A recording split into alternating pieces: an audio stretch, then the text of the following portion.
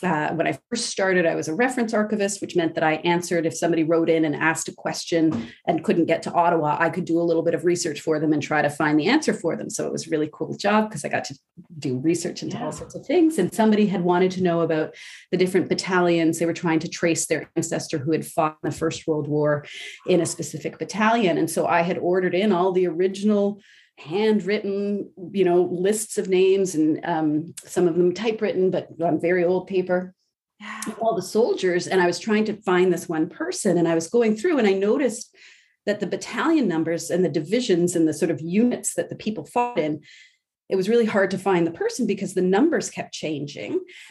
And I was like, why do these numbers keep changing? And that, it's the 1st Division, and now it's the 23rd Division, and it's the 45th Battalion. I'm probably getting all this wrong, and any military historians will be annoyed with me. But the idea was that the divisions kept changing. And what I realized was that all the men were dying.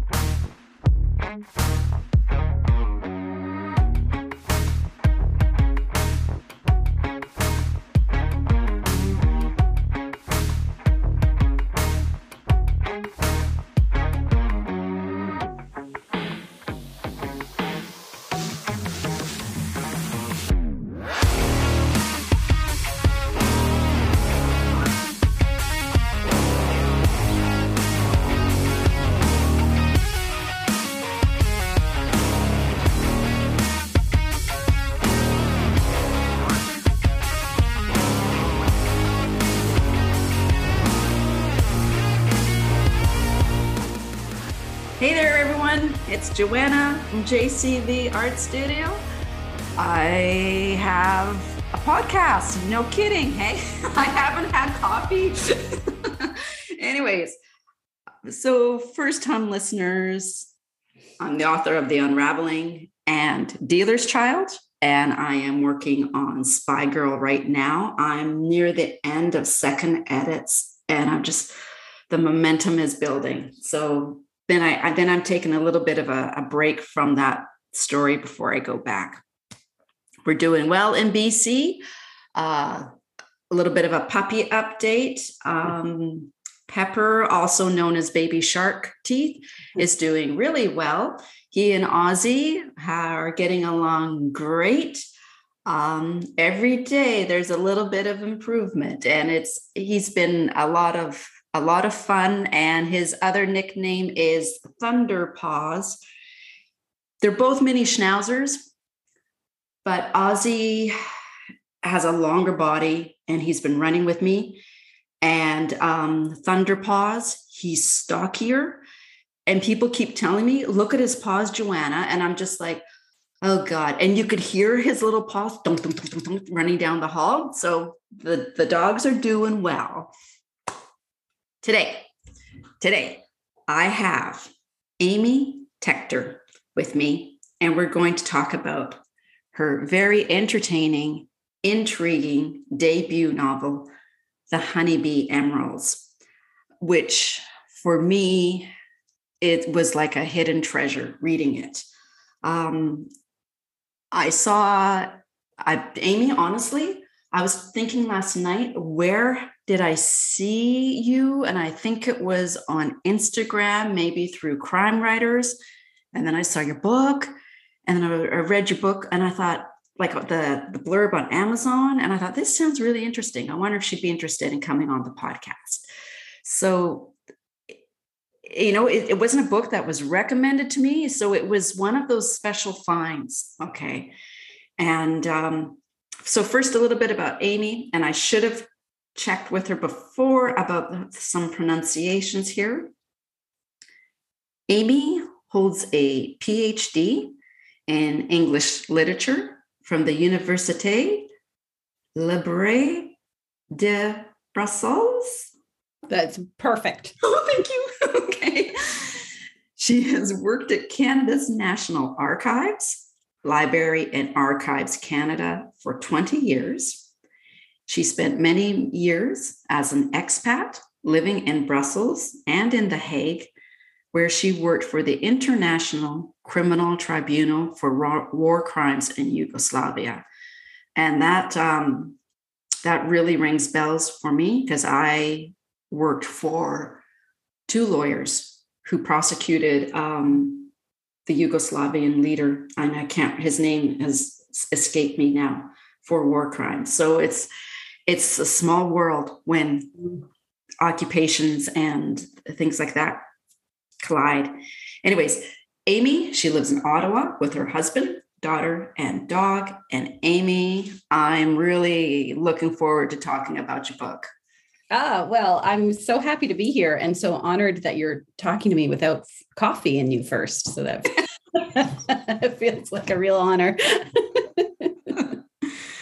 So, like I said, I told my sister-in-law about your book because she was here on the weekend and she was asking me about books to read. And, it is that, sometimes I wonder with books, certain books come into your life just right when you need it. I don't know whether it's just some things happening in my life, things happening in the world. And your book came along, and like in the first chapter, I'm laughing, and I'm chuckling, and I am hooked, and I feel for these females in this character. So with that build up, can you tell our listeners what the Honeybee Emeralds is about? And I'm going to have a little coffee. Good.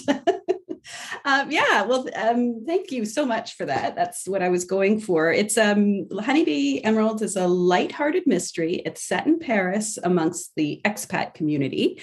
And it's the story of a mysterious and beautiful necklace that is discovered by one of the characters. And that sets off a series of events as a group of women who don't know each other necessarily very well, or they don't all know each other, work to solve the mystery of where the necklace came from, what its past is, and sort of along the way, their own relationships deepen and change. They discover things about themselves and about their relationships and their friendships, their careers, their, feelings about motherhood and love and all the rest. So that's the story kind of in a nutshell. It is so cool. Okay. So what inspired you?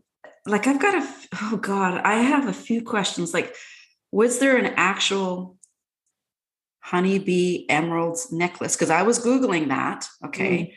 And so I'm wondering, was there an actual necklace that inspired this novel? Like, what inspired this novel?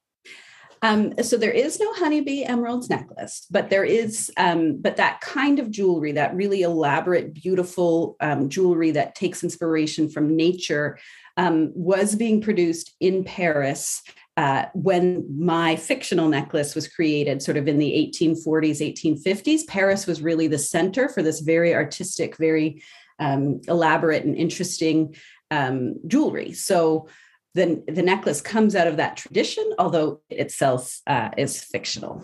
Okay. Yeah. My search history over the weekend. Okay. Well, and there's some beautiful stuff out there. I mean, when I was doing the research for it, I went down a lot of rabbit holes of just, again, staring at all these beautiful brooches and, tiaras and necklaces and everything. It was a ton of fun. Yeah. Now the women, we have Alice, Daphne, Lily, and Elise. Yeah. And, I am so pulling for Alice and Alexander. Okay. He was a surprise. And Elise, she has my heart. And I was once asked if my heroine Jade was my alter ego.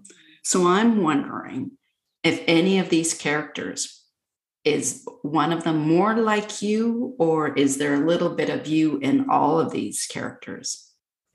I'm sure your answer would have been the same. There's a little bit of you in every character, and then there's other things, mixed in. I'm probably most like Lily, personality-wise. Daphne is kind of based on one of my very good friends who, there's a little bit of her in there. And then, I think we all were Alice at one point in our lives, sort of tentative and trying to find our way in the world and unsure of themselves.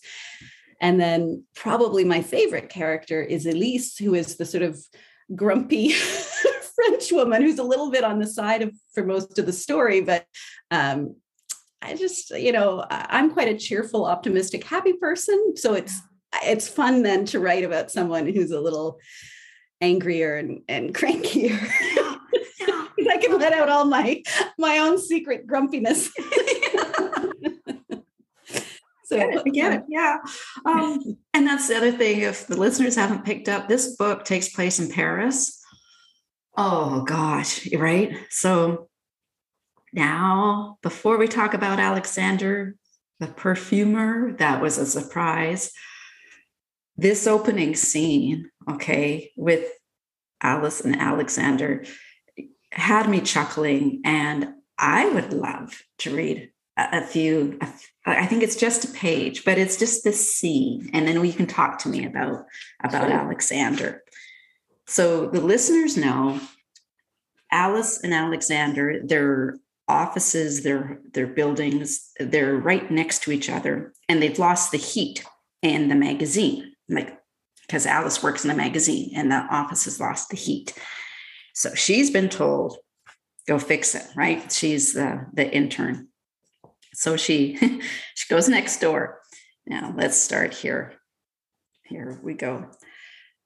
The door was wrenched open. Alice had taken a step back. An enormous man, at least 6'5", stood before her. Not just tall, but heavy-set and thick-bodied. Even his hair seemed big, brown, curly, and wildly uncombed. Bonjour, she had said. She'd never actually talked to the neighbor before. He had simply been a shape she occasionally passed on her way into the office. What do you want? He growled in English. I'm sorry, but I was wondering if you... She stopped. The most amazing scent, like honeysuckle and tangerines, wafted out from behind him. It reminded her of the hedgerows in summertime, when the whole family, her mother, Dale, and her 2 half-sisters, would drive out to visit her grandmother in Skidby. Well, technically, Florence wasn't Alice's real grandmother, but she never made a fuss about that. Alice had always been grateful that she had one granny to lay claim to, given that all of her blood grandparents had been wiped out by ill health, stress, revolution, and state violence. What is that smell? She blurted. You like it? He asked, his scowl softening. His English was inflected with a slight accent that wasn't French. It's brilliant, she said. Good, he said. Then he had stepped outside and shut the door. He towered over her on the sidewalk. His belly overhung his jeans a little, and she could see the tip of it peeking over his waistband, like a hairy animal trying to climb out of his shirt. Why are you here? He demanded. Lily sent me over. He stared at her blankly. You know, from next door, the editor of Bonjour Paris. That magazine, he said dismissively. Alice's irritation got the better of her shyness, and she surprised herself by speaking firmly. Yes, I'm Alice. She stuck out her hand. You are? He hesitated, as if debating whether to tell her. Common courtesy won out. Alexander, he said. They shook hands, and it felt like his massive paw might engulf her entire arm. Alice continued. Our heat has been out for ages. My boss, Lily, wanted to know if you had any luck getting in touch with the landlord. The landlord is a wanker, Alexander said. Yes, Alice agreed with a surprised laugh, her annoyance easing. Did your heat go out too? Yes. Well, maybe we could work together to get that sorted then. No, said Alexander. Oh, she lived in Paris for 6 months, so was used to racism and condescension. Flat refusal to help was a new thing. He seemed to realize that his last reply might have been a bit blunt.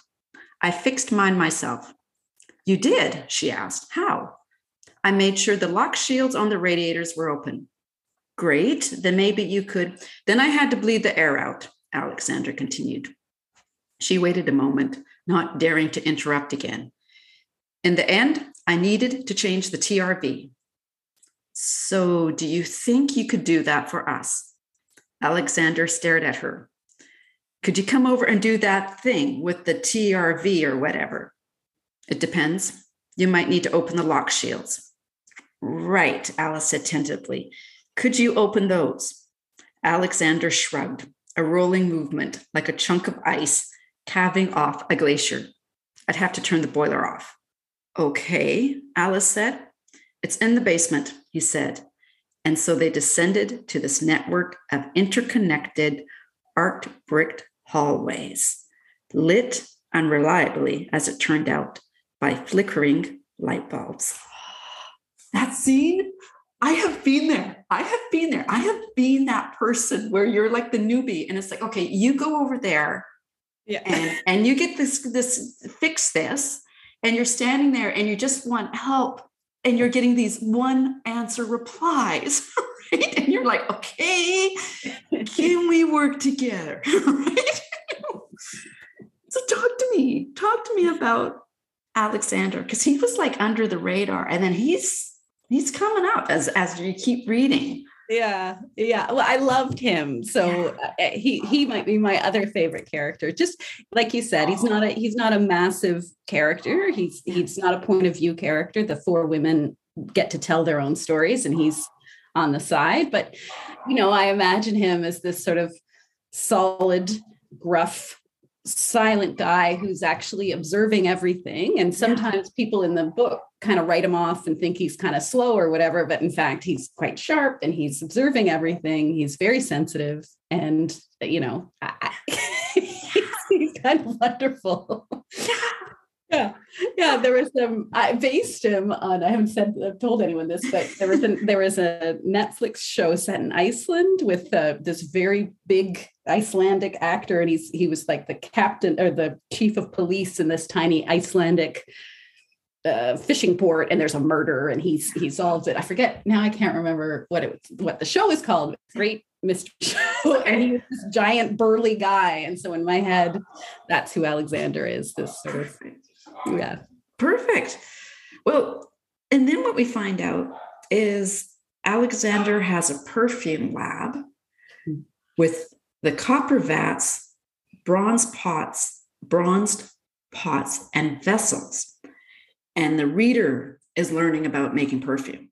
And I was just wondering, how did you come up with that? Like, was there something in your own experience? No, I wanted to make this novel very, very Parisian. I really wanted to kind of immerse people in sort of the most magical romantic parts of Paris. And so when you think of Paris, Parisian perfume is something. So, like I have lots of stuff about the food that people are eating and the wine they're drinking and the places they're visiting, the art and the jewelry and everything. But I thought, it would be nice to get some perfume in there too. So that was, I thought it would be fun to have a perfumer, but then I had to do a lot of research on what that meant. And if there even was such a thing, because he's a very exclusive perfumer who designs individual perfumes for wealthy people, essentially. And he makes a livelihood out of that. And I didn't even know if that was possible, but nope, there are many exclusive, bespoke perfumers, a lot of them based in Paris. So I felt good about that. Well, that's good, because I told my daughter and I totally believed it. That's the thing with reading this book. I said to her last night, I go, I don't know anymore what's fiction and what's nonfiction, but it's great, So you also have, excellent lessons in this novel. And I think anyone who, like my parents were immigrants. They came out from Hungary to Canada in 1950. And they were subject to some not nice labeling, from Canadians, because they were immigrants. And I'm thinking of Elise and her husband, Henri, and Henri's racism towards Syrians, right? You touch upon racism in this, thinking also of Alice. And I was wondering, because there's that scene when Elise is making dinner and Henri comes in and they're having dinner with the boys, and he says something racist. And Elise is thinking about Alice and wondering about Alice's experience coming into, So was any of that based on any personal experience with yourself? I mean, I am a white woman living in Canada, so I haven't personally felt that racism, but I did deliberately want to make Alice as a character, or I wanted to have characters who weren't all white, who weren't reflective of that experience. So Alice kind of came up organically as I did some research to figure out who the big refugee populations would be in England for the time of birth, like how old Alice was going to be, and Iranians there was a massive Iranian immigration to the UK. So I thought that, well, that's really interesting. And then Iran has such a fascinating history. So I was really happy to be able to put a little bit of that in there. So I wrote from her perspective, but I was very conscious the whole time that it wasn't my perspective and that I needed to get it right. So I did a lot of research, reading first person accounts of Iranian women was what I was really looking for in the West. So I found there was a great book from someone who was living in the States. And then I found another good book that was useful for someone who was living in the UK. So I tried to take those experiences, as well as other stuff, but those two books were the big ones, and incorporate it into Alice's perspective of experiencing racism and, those microaggressions and such into the book. And then I hired a sensitivity reader of Iranian descent who read the novel and gave me more feedback. I had at one point Alice eating the wrong kind, or enjoying the wrong kind of food at the wrong time. She said no. And I mean, she had some other great suggestions as well. So it was a really fruitful experience. I would not have felt comfortable publishing the book without vetting Alice's experience with someone who had lived it. And then I voiced that to the publisher, and they then had someone else review it as well, which was really wonderful and gave me some more insight and allowed me to make sure I was getting that right. Yeah. So I was quite nervous, especially because I was writing it from her point of view. And I know I don't want it to, I have a very privileged position, and I don't want to take someone else's voice and space, but I also didn't just want to tell the story of a white middle-class lady. There's other voices and there's other people in the world. So I wrestled with it. I hope I did it all right. And then the racism of other people towards her, I have observed. And certainly I wanted to incorporate that. We did when, especially at the beginning, when there was a lot of Syrian refugees coming into Canada, I was lucky enough to be part of a couple of sponsorship groups. So I did get to work with specifically people coming from Syria, which is not the same experience as the people coming from Iran, obviously, but some of that kind of sense of dislocation and fear and gratitude to be somewhere safe, but also confusion and longing to be home and where you belong. I have, with my Syrian friends, I have seen some of that now firsthand, which has also been an enormous privilege. So I tried to put a little bit of that in there because, it's just so staggering to imagine, like, if I had to move to Syria tomorrow, leaving everything behind, not speaking the language, not understanding the culture and the religion, like, it would be so profoundly disorienting and terrible and scary. And then to face discrimination and racism on top of that, like, it's the immigrant experience, the refugee experience, as we're seeing with Ukraine and Afghanistan, is just, it's such a profound, tough experience for people that so many millions upon millions of people experience. And so the book isn't about that, but there is a flavor of that I tried to infuse in the novel. Well, I think it adds such another level, whether it's another level or gives it more depth. It's like I say, it was a treasure find reading this, and I'm so enjoying it for all aspects of it. And like I said, I am so pulling for Alice, right? I'm so pulling for her. And just there's that scene when she's walking. This got me, where she's walking to the library because she wants to look up information about Josephine Baker. And, she's got her library card for a smaller library. And then Daphne says, no, you got a library card or a reader card? No, we're going to like this beautiful, I want to go to that beautiful library, right? Yeah. And she goes there and she's looked at because that reading card doesn't allow you access in here, and she has to get a reading card, she has to pull out her passport to apply, and it just makes you go, holy smokes, she just wants to go to the library, right? So anyways, let's talk about some other things I learned with this book. And that is, I'm reading it and I'm thinking about what work you've done. And I'm thinking about the art world.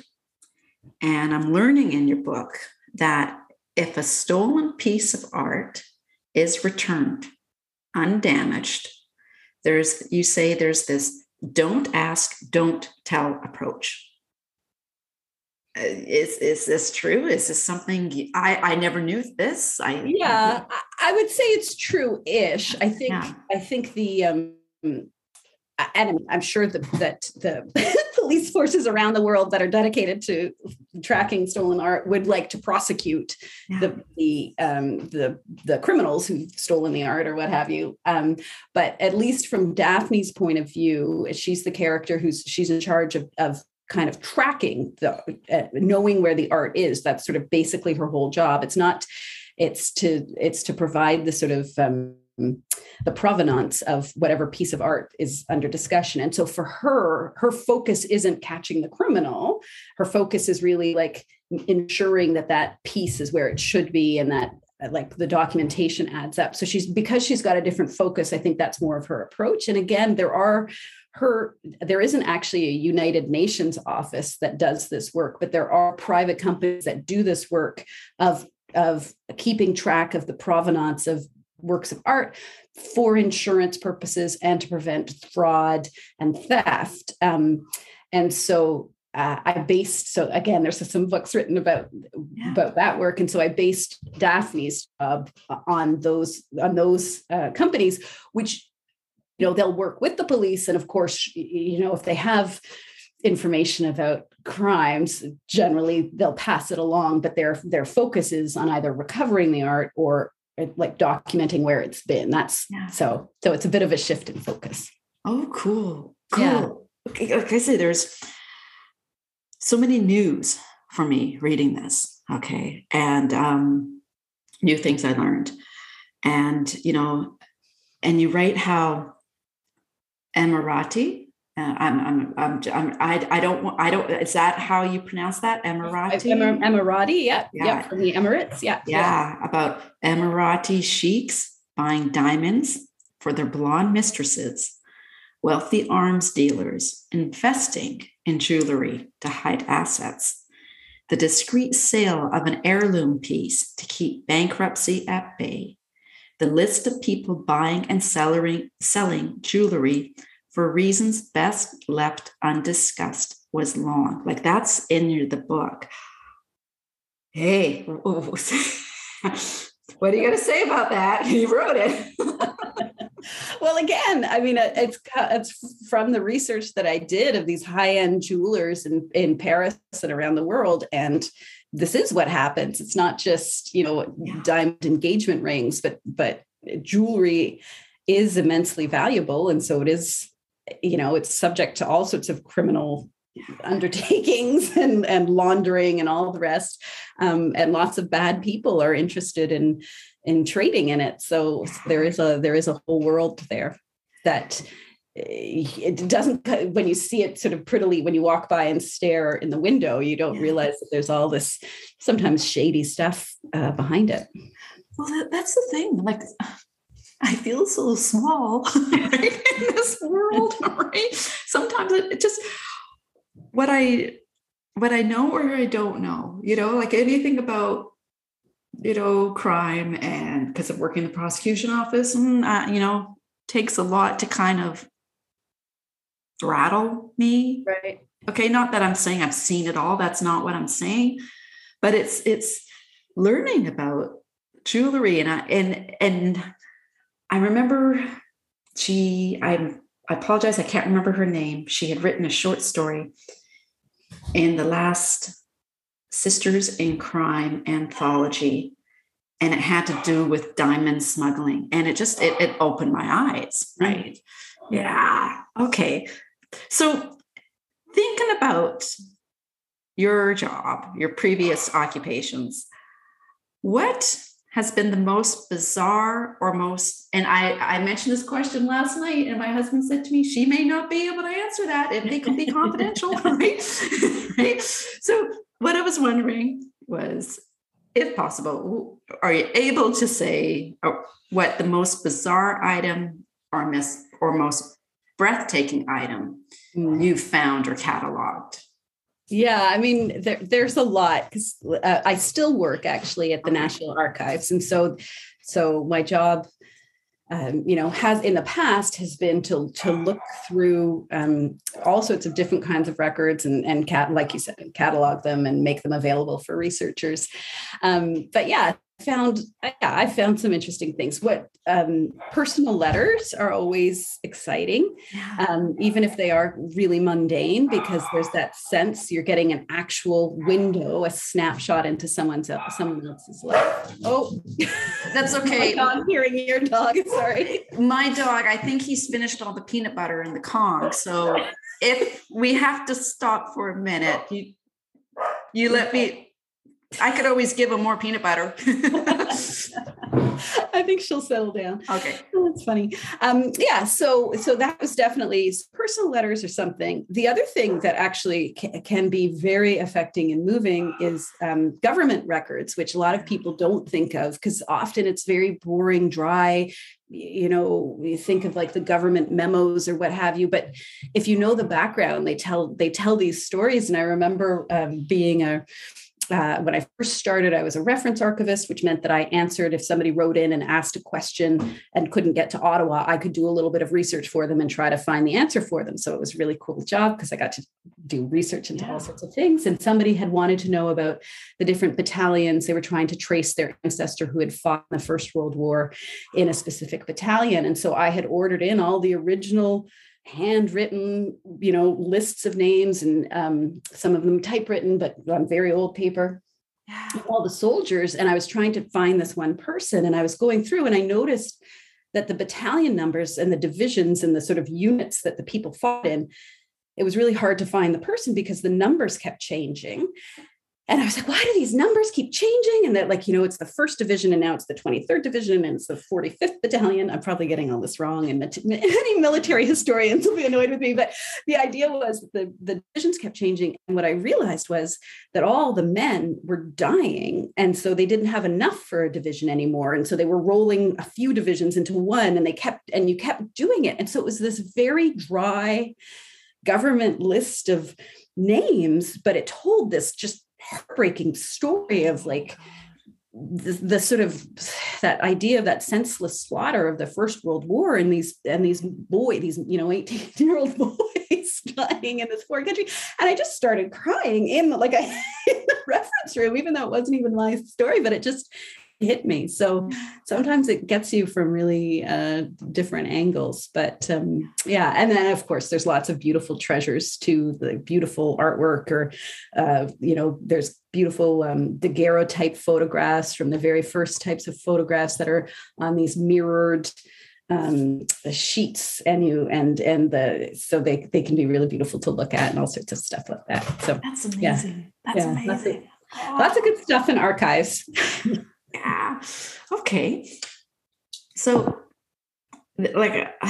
this it's going to, like I say, it's going to sound like a bit of an odd question, but I'm going to blurt it out and then I'll explain. And I'll use myself as an example. And the question is, did you know you had this novel in you? And what I mean is, like when I started, or even now when I'm writing and I start a novel, I'm not a plotter. I very vague, outline. I kind of write the scenes that kind of come to me. So what I mean is when I start, the product I end up finishing with is sometimes I'll go like, whoa, like, where did that come from? Okay. Like I didn't even think I would go off. It would land here. Right. So with the Honeybee emeralds, I guess, how has it changed? Did it change? Did it grow? Did it go in different angles? Yeah. Well, you are a woman after my own heart, because I am not a plotter either. I actually get quite stressed when I see, the people with their systems and their cue cards and their Excel spreadsheets, because I cannot do that. Certainly not for the first draft. I'm like you, I'm discovering as I write. So when I started Honeybee, I knew I wanted to write a story set in Paris. I knew I wanted it to be fun and I knew I wanted there to be a mystery and like a group of people kind of uncovering something together, and sort of that, because I love those kinds of stories. So that's what I knew. At the very beginning, it was going to be this real love story between Lily and Jacob. And there was going to be a happily ever after at the end where Lily and Jacob are together, and small spoiler, or maybe anyway, that's not how it works out now in the novel, but that's in my sort of initial thinking. That's what it was. And that wasn't working. And I only had Lily as a character, like as the point of view character. And then these other people kept popping in, like there was the young intern and I wanted to tell her story. And there was Lily's best friend, Daphne, and there was this grumpy French woman, and who were they? And they all now needed their own place. So yeah, so it evolved as I was writing, and it was a very messy writing process where I probably wrote 2 novels worth of, I probably wrote 200,000 words of the wrong thing, cutting and changing and evolving it. So I do wish I could be more efficient, and I am trying to be more efficient in how I write, so that because it takes a long time, and I go down paths that in the end, I cut characters or whole plots. So it doesn't feel super efficient all the time because I go the wrong way, but that has been my process. But it's a great discovery, and gosh, yeah, because it has been, there's so many scenes. I think of Alice going to the safety deposit box because she has to see the necklace, and I'm like, oh, Alice, please be careful, please be careful. Walk on the safety deposit box. Who's following you? Right? Right? Just, oh God, yeah. Because I know with mine, characters. I think I've said this the past few podcasts. I had one character who he was going to get knocked off, right? And he's something about him. He kept coming back, and I thought, and as I found as myself, the author, it was. I think there's this one scene in the beginning where he realizes he's just in this bad situation, and I started pulling for him. I thought, okay, I can't kill him off if I'm pulling for him, right? Yeah. Like, come on, guy, right? anyways, okay. So what's next? Like, The Foulest Things is coming out in September. Yeah. And I've got you booked already, right? Yeah. And did you want to talk a little bit about that one? Sure. Yeah. It's very, very different from Honeybee. And in fact, I wrote it before I wrote Honeybee. So so I sold Honeybee and then told the publisher, I've got a couple of other books that that I've shelved, but I think they're really good. Do you want to see them? And so the publisher did see them and liked them. So they actually bought the 2 books that I had already written, which is why I suddenly have this incredibly productive year of writing. It's because 2 of them I had written years ago. So Foulest Things is a murder mystery, whereas Honeybee Emeralds is more, there's no real crime, I would say, in Honeybee Emeralds. There is hints of it, but it's a mystery, but a different kind of mystery. Yeah. Foulest Things is a kind of traditional murder mystery. You get that body pretty quickly in the story. And it's set in the archives. It's set in a fictional national archive. So similar to where I currently work, although not the same. None of those people are my colleagues, just to be perfectly clear. So it's about a young girl who's just starting in her career. She stumbles across some mysterious letters, which lead her to investigate, which then embroils her in a murder. And so she's got to solve the mystery in the past. In order to sort of better to solve the murder mystery in the current day. And I do love that. That's sort of what Honeybee was too. I do love using the past to inform what's happening in the present. So there's some of that happening in the Foulest Things, and it's set in Ottawa, in the depths of winter. Okay, and time period. Like I was just looking ahead. Like there's some. I remember seeing the year 1914. So is that when we go back in time? Yeah. So it's set in 2010 because I wrote it around 2010. So that's actually when I wrote it. So it was contemporary when I wrote it. And then when I went to revise it, it was just, there was a lot of stuff about cell phones and computers. And I was like, I'm going to have to rewrite everything to bring it up to the present. And so I thought, well, it'll just be sort of it's 12 years ago. It's set 12 years ago. That's okay. Because it's the prequel. So it's the first book. And then I've got 2 more books coming that are what the publisher's calling the Dominion Archives Mysteries. So there's the Foulest Things in September, which is set 10 years before the next 2 books, which are set around the archives, but have different characters from the Foulest Things. So yeah. Cool. But so we'll see. Well, and I think the publisher did a good job. Like when I've done a little bit of book design, and when I'm looking at it, I'm like, okay, this is cool. I like how they did this. Yeah. Like the text messages that are in there too, just how they, Like I find the cover really pretty, and then all that intertext stuff, I wasn't expecting it, but I think they did a really beautiful job. I was delighted. Yeah, definitely. Okay. So thinking about the Foulest Things, I'm going to brag a little bit here. So I love it. I interviewed Tara Moss about her novel, The Ghosts of Paris. Okay. Yeah. And that takes place, during the Second World War. There's your novel. So there's Tara's novel, your novel. I have the novel by Roxanne Velatosh. She's Romanian. And she wrote When the Summer Was Ours, which that one's going to hit me hard because it takes place in Budapest, Hungary, where my mom was from. And my mom lived through the Second World War, right?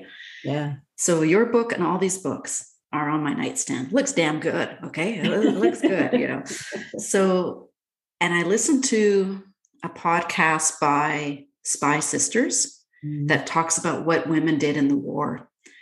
And like, I remember in grade 11, grade 12, my history teacher, he was really good. And we were learning about World War II and the world wars. And one of the things that stuck with me was he said how they were talking about women's contribution to the war effort, working in factories and giving up their nylon so they can make parachutes, right? Yeah. But there was so much more that women do. And I was wondering, do you feel there, I think, and what do you think, if there's like this movement of female authors who are writing about women's contributions to the war efforts, which is far beyond what we learned in school. Yeah, absolutely. Yeah. And it's, so fascinating. And I do write about that again in the book, that both two of the former owners of the Honeybee Emeralds, Mata Hari and Josephine Baker, are involved, really were involved in sort of the espionage world. And I think women, they're underestimated and written off. They're also around, right? They're on the home fronts because the men are all off fighting, but who's there are the women and the old men. So they're available for that kind of domestic work as well. So there is such still so many insane, unplumbed stories to be told about this kind of the courage. And it's so easy then as a woman to think, oh, would I have the courage to do that? Would I risk it all for these things? And they're great stories. Great. I have a book that didn't come to fruition, but I had started to do the research on it. And one of my characters was going to have been a spy in the Second World War in France. So I was doing a bit of reading, and there's I was just looking for it while you were talking to see, but I can't find the title. This nonfiction book about female spies in Second World War France. That's a very compelling book. Anyway, I should remember the name, but great stories out there to be mined. Well, I bought one. Oh my gosh, she was only, I believe she may still be around. So she's close to 100 years old, this lady. And she, with another author, wrote her story. And she was Jewish, or she's Jewish. She was in France during the Second World War. She was only 5 feet tall. And it was because, everyone, and I'm not coming down on men, okay? That's not what I'm doing here. But the men in the army, they did not think her a threat. She was only this 5 feet tall, petite Jewish French woman. What threat was she? But man, the intelligence she gathered, and her story just, it hits you, right? So, okay. So Amy, what are you working on now? I take it it's more in this series? So I'm writing the third book in the Dominion Archives mysteries. So the first one's coming out in September. The second one is going to come out next spring. And then this last one that I'm actually writing will come out, I don't know, in 2023, I think, at some point, but later in the year. So I'm working on that. So it's a murder mystery. It's there's historical elements. This one will be set more in the Eastern Townships in Quebec, which is where I'm from. So a rural locale, which I haven't done before, but I'm excited about. So I've never written to a deadline before. So it's a little scary. A little more stressful, but it's going well. And I would love to one day write a sequel to Honeybee. That's kind of on my bucket list. So maybe one day. Okay. Mm-hmm. So my favorite question, which I ask whenever I can. Now, and I have to say here, I think it was Saturday night, I'm reading about this chic cafe near the Eiffel Tower, and you're talking about the croissants and all of the French pastries, and it's about 8:00 at night, and I'm thinking, you're killing me here. Killing me. So I'm reading about the brioche, and I'm just So, okay. My favorite question. You are in Paris and you stop at this chic cafe near the Eiffel Tower, which you wrote is highly Instagrammable, right? That was in your character. And Lily bumps into you. What would Lily say to you, and what would be your response? I don't know what she would say to me. I think we would have a great chat. She's, like I said, Lily's probably the closest one to my heart. So I think we would find common ground because she was born in Vermont. And I was born in the Eastern Townships, which are right next to each other, right on the international border. So I think we would probably talk about beautiful green rolling hills and dairy farming. While we enjoyed our espressos and warm brioche. God, yeah. Okay. Well, Amy, this has been a blast. Yeah, really fun. Thank you. And I'm not quite finished yet. So I've got all these marks in here, like because of different things I wanted to read and ask you questions about. This has been such a thrill. It really has. And thank you. Thank you for this book. It's been such a thrill. Oh, well, thank you so much for this wonderful podcast, which I've been enjoying, and for having me on. I really appreciate it. Good. Okay, Amy. Happy writing. Thank you. You too. Okay, bye-bye. Okay, bye.